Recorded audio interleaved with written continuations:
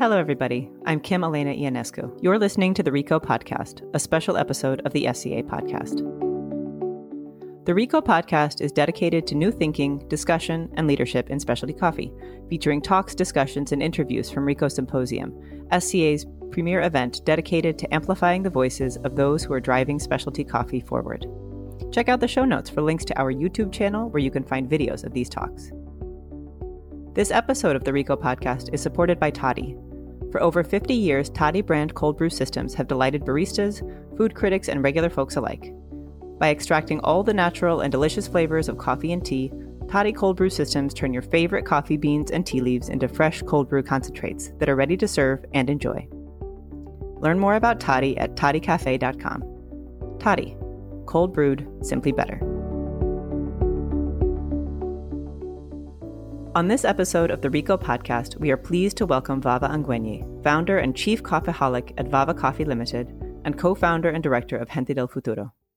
Vava sources coffee from farmers in Kenya and around East Africa, and most recently has worked with Fairtrade Africa to develop and launch two brands, Zawadi Coffee, the first Fairtrade certified women-owned coffee in Kenya, and Kipkelian Union Coffee. At RICO Symposium in April, Vava used the story of that project to reflect on sustainability challenges in coffee more broadly. Vava, thanks for joining us today. How are you? Thanks, Kim. Lovely to be here, and looking forward to this conversation. Me too. I really enjoyed seeing you present at RICO, and I have a couple of questions. So for this podcast, we're going to start by listening to your talk at RICO, and we'll come back to talk after the session. So let's do that. Here's Vava Angüeñi at the 2018 RICO Symposium in Seattle.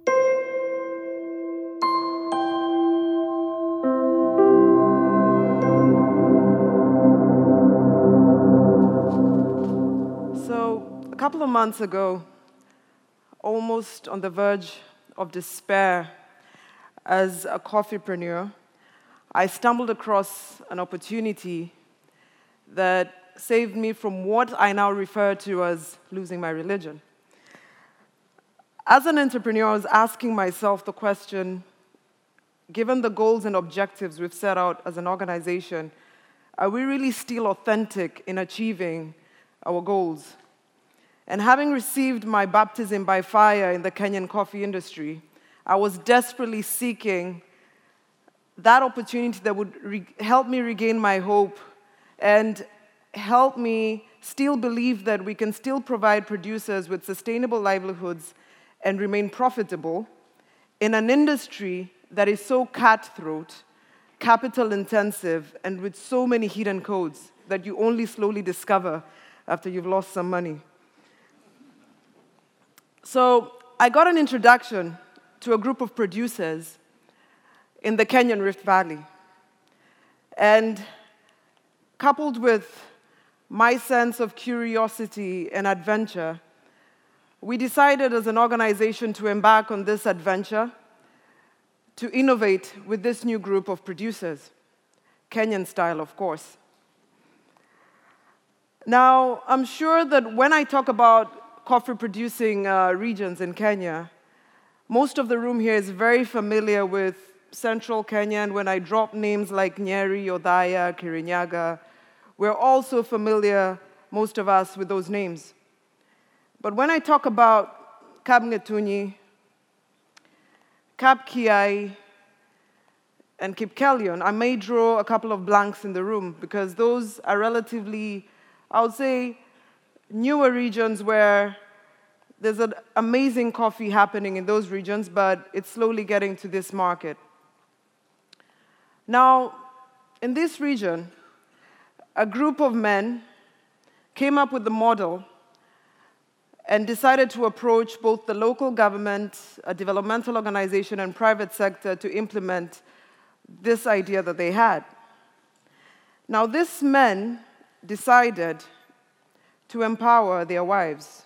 They decided that they wanted to give a couple of coffee bushes to their wives, and in turn also get this coffee certified and find perhaps new alternatives to what has been a cycle that is really not making sense to them, the ordinary market to which they're selling their coffee currently. Now, a couple of statistics on land ownership in Kenya. Now, in Kenya currently, 5% of land is owned jointly by husband and wife. 1% is owned by women, and the other 94% is wholly owned by men. Now, in Kenya as well, 32% of households are headed by women, mine included, and 68% of households are jointly run by husband and wife. Now, the ownership of assets is not just important to that smallholder farmer. Asset ownership is crucial for any person venturing into business or when you're an adult. And I can tell you that when you don't own assets, there are various hurdles that will be difficult for you to jump as a business person, as any individual. Because if your husband does not sign on that dotted line, or your significant other or your parents, then you'll miss out on certain opportunities in developing yourself as a person. So this goes to show you how unique this model is, especially in a society that is so patriarchal. Now, other objectives that were part of this project were to develop biogas units for the different women's groups. So we worked on developing 400 biogas units, 290 for the Kamgetunyi women and 110 for the other group of women. And of course, this has helped improve various environmental factors. There's green energy, and the farmers now have diversified in the farming methods and are earning an extra income through all of this. I'd like to take a moment and focus a little about the word that we sometimes throw around, value addition at origin. Now, why is this crucial? We have to learn to tell our own stories, not just in this scenario, but whether you're a country, an individual, a business. If you do not own your story and your narrative is told by someone else, you lose your power.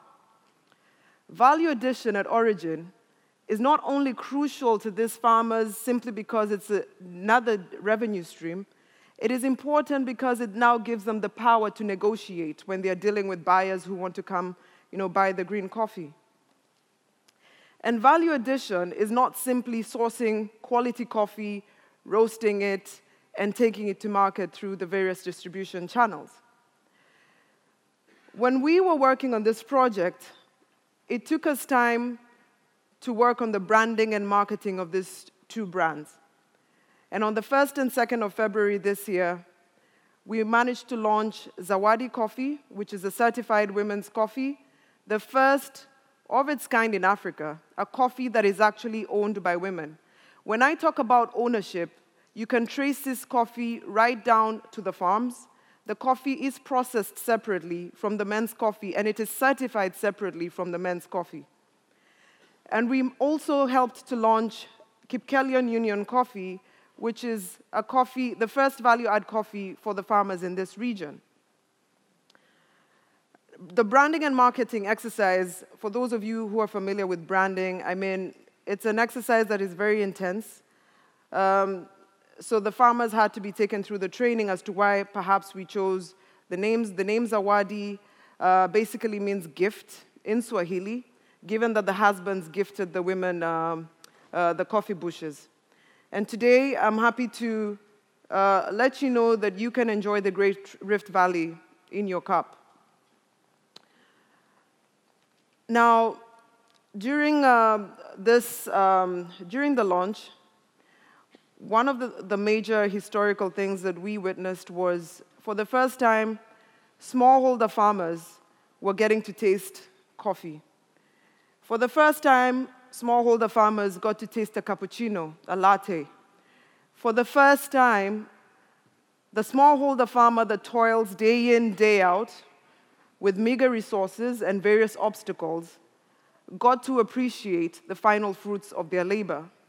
And for the first time, they were getting to even see an espresso machine and understand what when they're told produce an 86 plus coffee, or when a buyer comes and says, I want this kind of coffee, For the first time, they were getting to appreciate, the lingo that is, with the coffee sector.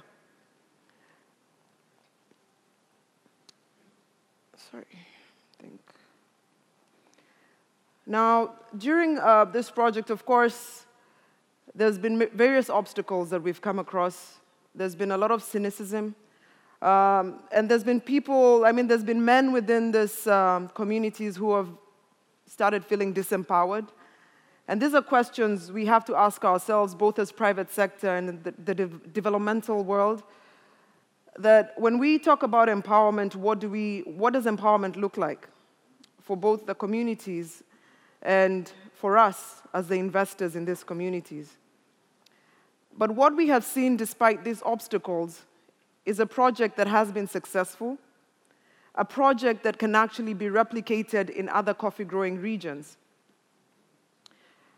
The simple act of choosing to cooperate with another individual, that simple act of choosing trust over cynicism, of choosing generosity over selfishness, lights up the mind with quiet joy.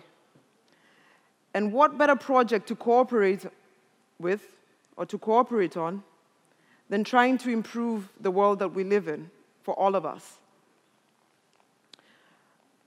However, I have to talk about the paradox that comes with the word empowerment. When you're entering into a partnership where there may be a shift in the power balance, it becomes a relationship like that of a parent and a child. As a parent, you are trying to create an independent child. Your child may end up not seeing the world the same way that you do. Now, if we're to move away from the notion of colonial development, we must learn to take very high risks. And these risks involve, putting up with results that you may not have envisioned. When we are going into these communities talking about empowerment, and when you empower them and you still want to exercise control, that is the wrong way of going about this whole exercise of empowerment. We have to learn to let go. You have to learn to let things grow. And when your time is done with a community, you have to perhaps step back and watch it flourish. I find that there's this paradox between the definition of what we as investors, whether we are the developmental world or the private sector, view as what is good for us, but we forget to factor in, when you empower these communities, what should it look like for them?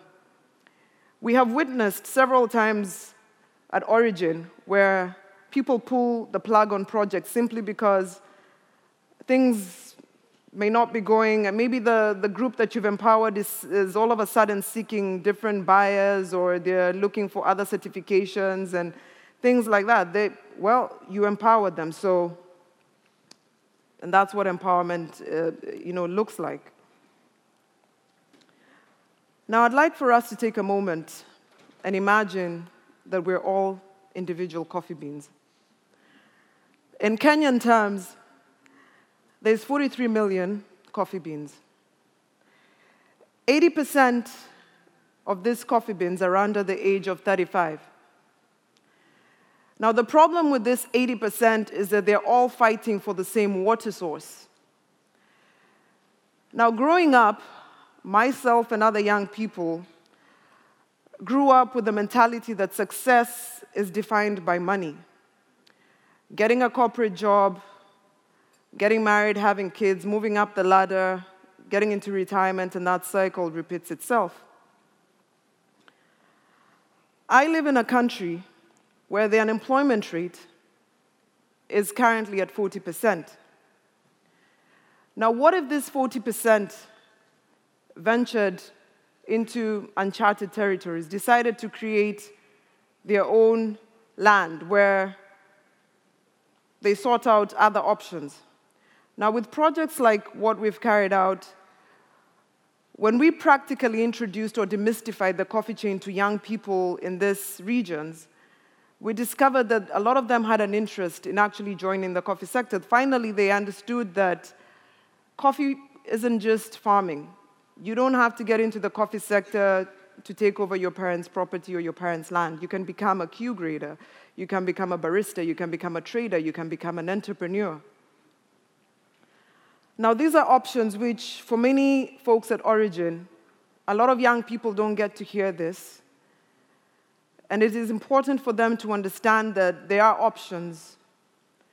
And for anyone who has lived in a poor community, they understand and they know that the most crippling effect of unemployment is the loss of self-esteem. And no matter what any economist will tell you, the purpose of business is to create self-esteem. So, my concern is the future. How do we guarantee the next generation, our children, that indeed businesses can be both socially and environmentally conscious?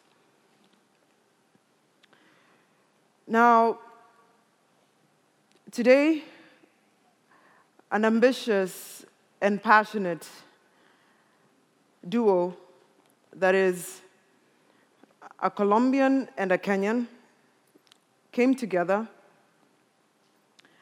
and decided to start something that matters. After a lot of restlessness with the status quo and what the industry has become, we decided to radicalize and to try and decommoditize the coffee industry for the better of the next generation. Now, more than a decade ago, when I got into this industry and I decided to go back home, I went back home with a singular resolve to try and create change and to positively disrupt the sector and try and just provide a new way to look at things. You know, despite the corruption and the fear and the poverty that I saw back home, I still saw smiles. What I saw were people that wanted their lives changed, but they didn't have a voice. And today, I am here to share some of those stories with you. But this doesn't have to end here. I would like for all of us to look at the people in your lives, the people who perhaps have fallen on the wrong soil and need some nourishment. I encourage you to nourish them in one way or another, be it with education, be it with economic empowerment, be it with love. Then the dreams that we all imagine can be dreams that become a reality. I want us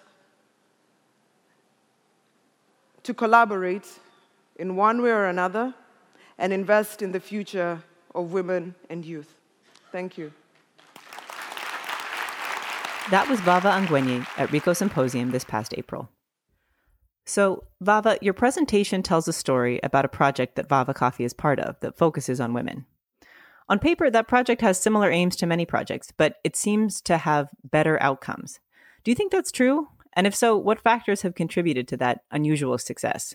Well, yeah, I would say that indeed it has had better outcomes than I would say similar or projects that are of sort of a similar nature. Because, for one, the whole initiative started with the farmers themselves. They came up with this idea of the men gifting the women, their wives or their daughters, some coffee bushes. And none of us initiated this idea. The idea came from the men, I would guess, due to some of the exposure they'd had at reading up on women in coffee or why it was important to empower the women in their lives. So when they approached both, I would say, fair trade as well as a private sector partner to come on board to facilitate the whole process of product development and improving coffee quality as well as taking it to the market, inevitably it was bound to have huge successes due to the fact that they were invested in it fully, and it wasn't something that that someone came to initiate for them. And I would say that for anything that one sort of initiates on their own and it's like inborn with the blood, sweat, and tears that goes into it, it would definitely it's bound to be successful to a large extent, as opposed to a project that is sort of sold to a community. Have you had that same experience or seen that same thing in other projects or programs that you've been part of? When you say it's bound to succeed, I'd love to hear more about whether or not that's been consistent with other experiences you've had. I would say, in this regard, I would say this one has had, I would say, by far the most in terms of impact and farmer investment. And the farmers have been very aggressive in ensuring that despite the funding period having ended, and them needing further help with training and other capacity building exercises, they are still reaching out to us to help support the market entry and other areas of product development. Other projects we've been a part of have had, I would say, their hiccups, because when you have an instance where the community is not invested and they feel, sort of feel like something is alien or something is being inflicted on them.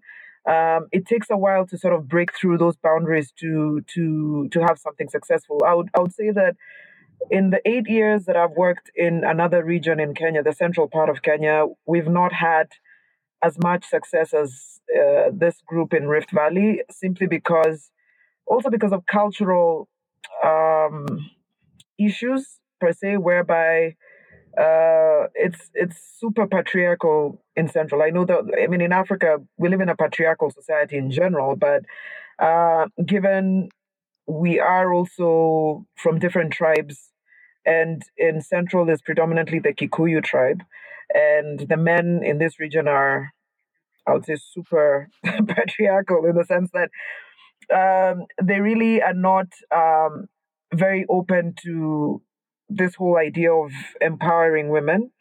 So it's taken us a lot longer to educate them on the importance and why this is actually a good thing. And I would say, out of the successes of this project in Rift Valley, they are now seeking us out to come work with the women. We're trying to show them that you're not losing your power by, ensuring that your wife can help support the family unit. And essentially, it is good for you as a man to have your wife also have her own income, and perhaps just that separation of, let's see how this can work better if your wife actually is in charge of a particular, section of the farm. And let's see if there's indeed any difference also in the types of revenue generated between her coffee and your coffee, and how all of that impacts the family unit. So I can say that we've not had, I mean, we've definitely had a couple of hitches in other regions, particularly because of this issue of how does empowerment look like, and if I give my wife coffee bushes, does she take over? Am I losing my power as a man? And all of those questions pop up, and so we have to look for a delicate balance between what we want to achieve and how this positively impacts our community.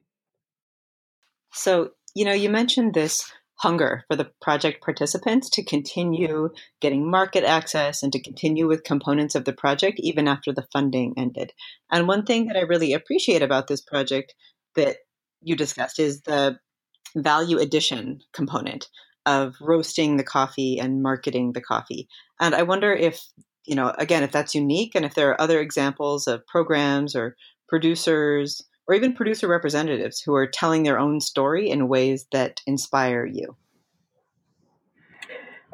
This one was particularly special, and I can say because we were really heavily involved, as well as the fact that it was the first certified women's coffee where you can actually trace the coffee back to the farm and clearly demarcate the coffee from the women as opposed to the coffee from the men, because we went right down to ensuring that the women's coffee was processed separately at the wet mill, and all of this is traceable right to the farm. So this made it that special, and the fact that we helped launch two separate brands. The women's coffee, known as Zawadi, which means gift in Swahili.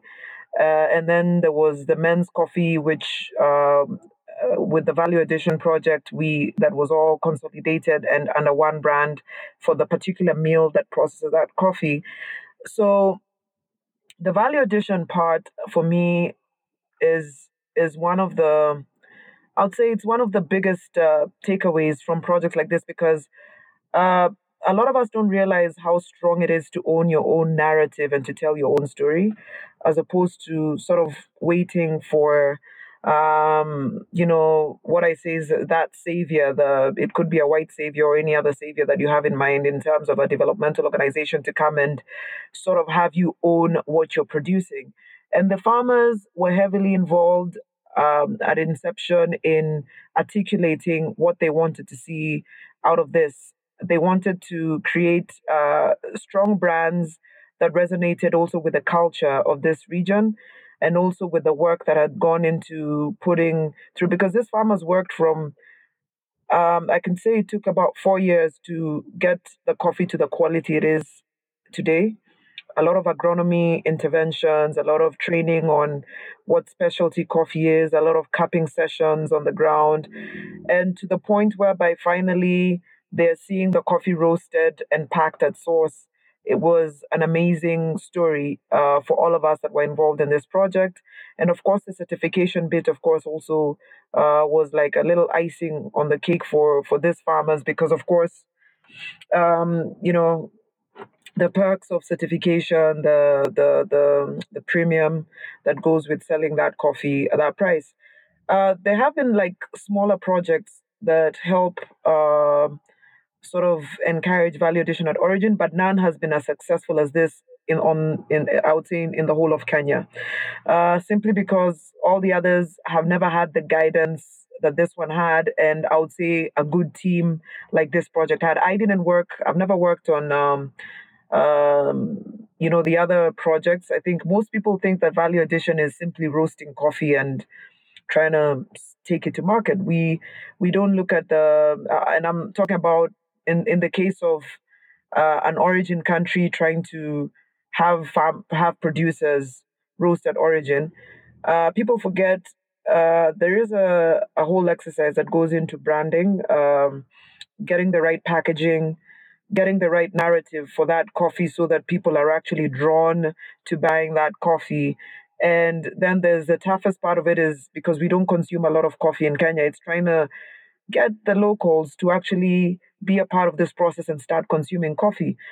Now, for us, I can say one of the biggest things was to have these farmers finally taste their coffee in the different forms that even in consuming countries they drink the coffee. So we did the cappuccinos, the espressos, and it was a whole sort of educational exercise in this to actually um, achieving this. So this I would say was a milestone for this particular community to finally have the coffee packaged and taken to market and for the narrative to be told in a way that they were proud of.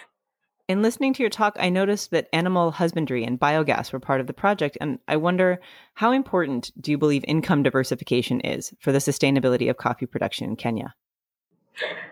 Um, it's super crucial for farmers, smallholder farmers especially, to diversify their sources of income because you can't fully rely, I would say, on coffee production to sustain your family livelihood. So we do encourage farmers to be sustainable in that way, by ensuring that they have cattle, and from the cattle that they keep, you have the biogas that you can also have as a source of income.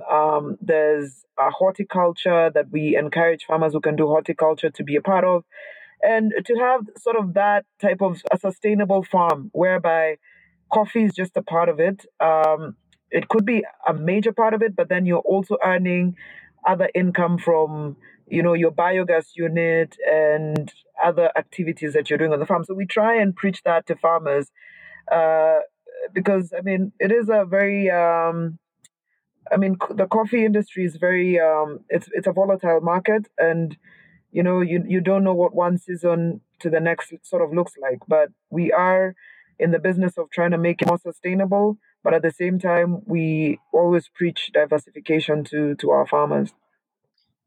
Yeah, and I wonder whether there's a tie-in here to questions about empowerment, because one of the most memorable parts of the presentation for me, and I think for other people in the audience also, was when you started to talk about empowerment and what it looks like and sometimes what it doesn't look like. And you mentioned saviors earlier.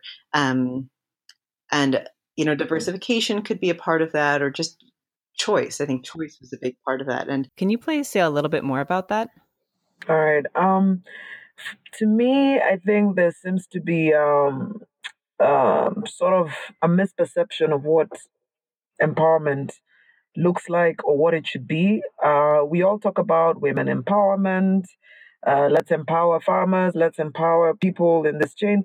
But then it becomes like a conflict of interest because of like, and I've observed. For me, I spoke about this from observation on the ground. When we have done projects with various development organizations, like they never want to let go.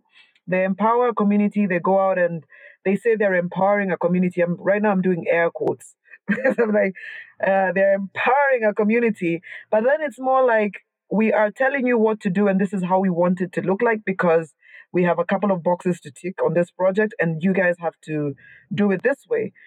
And I think there's a conflict of interest in terms of what these communities really want. And which is why I'm like, projects need to be done in a collaborative effort. And I remember I gave this example of parents and children. When we're empowering our children, how that empowerment comes out, you've got no control of how empowered your child will be in the end, but your idea as a parent is to make your children as independent as possible and free them to the world, and whatever happens happens, but also be there for support if they need the support, but don't dictate. Because I think the moment that we refuse to let go, when after we've empowered these communities, it ends up being sort of like modern day colonialism in a sense. And we see this a lot on the ground in Africa with several projects where, because a certain NGO has invested in a community, they act like they own this community. And the moment that these communities try and exercise the power, the freedom of choice, uh, they have backlash, and a lot of things stall over time because of these processes, and because communities are then subjected to audits that are unnecessary and back and forth that is just totally unnecessary. And all of this comes from this mindset of how developmental organizations think that things should run. And most of this ideals or ideas of how projects should run is never realistic or practical in an environment where private sector should be thriving and driving the economy. So for me, I've had like a real tug of war with this issue of empowerment. It's like you go to, and also a lot of us organizations, we never look at, did our empowerment have negative effects on these communities? I'll give you an example of this particular project where we go out and we say we're empowering groups of women, but none of us ever looks back and sees or looks at the maybe domestic violence that we have created in these communities because of our lack of cultural efficacy when we went in to empower these groups of women. How many of us collect data to inform us as to how many marriages are no longer working because we went out and empowered a whole group of women? Now, every time this woman goes home, the husband is beating up on them because they think that the woman is taking over the homestead. We actually are not self reflecting on how empowering are our activities, or are they disempowering in a sense? So for me, it's also, I said this basically to challenge all of us as a community to reflect on what indeed does empowerment look like, and what is the best picture, or what is the best illustration of empowerment in any of these communities. And that is why I believe in the power of collaboration when we're going into work in communities where we've got no cultural efficacy. So work with the locals, but also work with these farmers to to get a good, to be better informed as to what empowerment looks like to them. And I'm like, yes, indeed, there's things in these communities that happen that should not be happening, but let us tread carefully when we're going out and trying to tick our own boxes. Let us work together rather than just for our own self interests to tick these boxes. Yeah, it feels to me like this is one of those areas where we may be trying to impose really simple solutions or simple definitions. Like, yes, the community is empowered versus the reality, which is much more complicated and maybe nuanced. And along with that complexity and that nuance comes extra resources. And sometimes that may be the resource of money, the sort of financial piece of gathering data after doing some sort of project or before doing some sort of project. But then sometimes I also think it's about time and the amount of time that we realistically have to invest and the amount of time that outsiders can invest in something versus someone who is part of a community and living a particular experience. And I know that that's something that you know really well and that you talk about frequently is building entrepreneurship within communities and especially among young people. Mm-hmm. So I know that young people are really a source of inspiration for you, and I wonder where you see the coffee industry succeeding and maybe failing at creating opportunities for young people. I think at the moment, we are not doing as much as we should to encourage young people to be a part of this sector. Maybe I see a lot of energy towards in different, I would say, parts of this chain. More so, the in the consuming countries, I see a rise in more baristas and perhaps roasters. But I would say the problem lies at origins, from my observation, in Latin America and in Africa as well, in getting a consistent flow of youth interested in taking up careers within the coffee sector. And where I see us failing as an industry is the fact that we are not demystifying coffee enough to young people at origin. It's still a very gray area for them, a very sort of alien idea for them to take up careers where they don't see themselves. They don't see a true reflection of, the same way they say that women will aspire to something once they see one of them or someone that looks like them climbing up a certain ladder or someone who looks like them being in a certain position.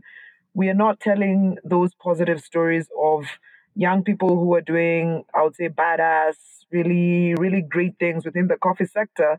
Um, so the more, and which is why one of my greatest passions is highlighting positive stories of um, projects at origin that are incorporating youth, but also relatable examples. I think all of us benefit from a relatable example in whatever aspect of your, career you're at, and you aspire to be a better person when you see that, oh, it is indeed possible for me to own a coffee business. It is indeed possible for me to aspire to be a professional within the coffee sector, be it as a Q grader, outside of also baristas. Because I think being a barista, of course, is a career, even I would say in Kenya, a lot of people are familiar with. But in as much as it may seem out of reach for certain youth because maybe they're from a disadvantaged community, um, we would like to highlight the fact that it is achievable if perhaps you were exposed or got this type of education.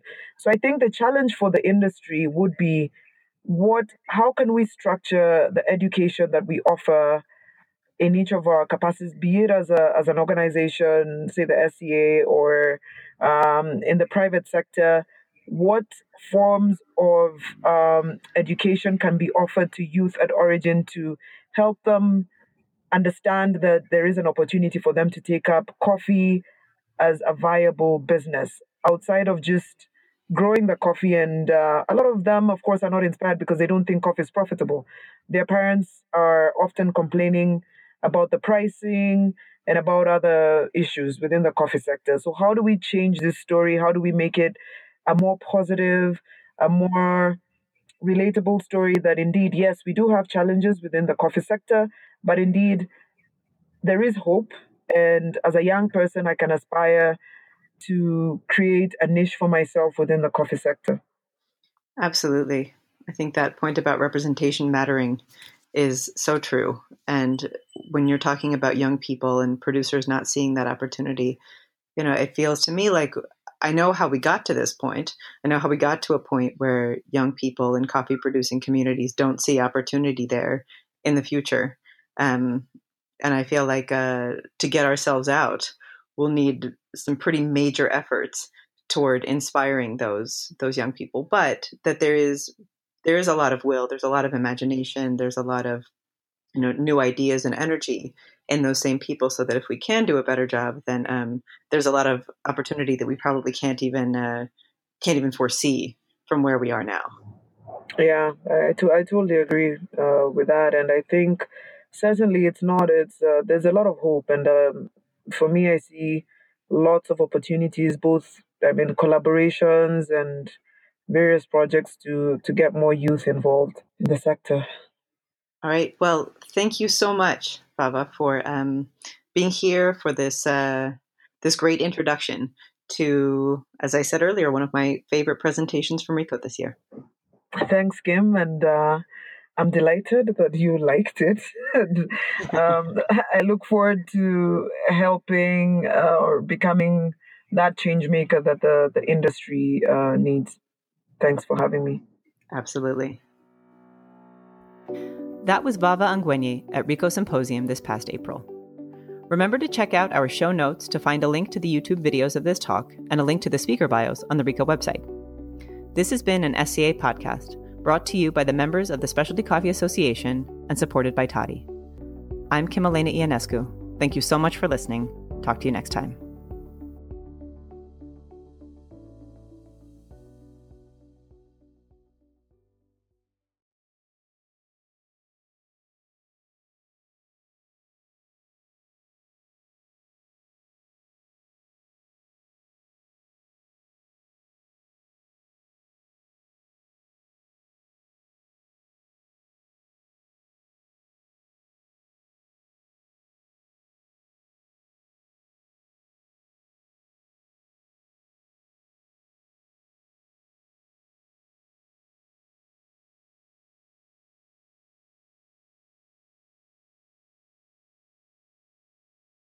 You're all I need to get by.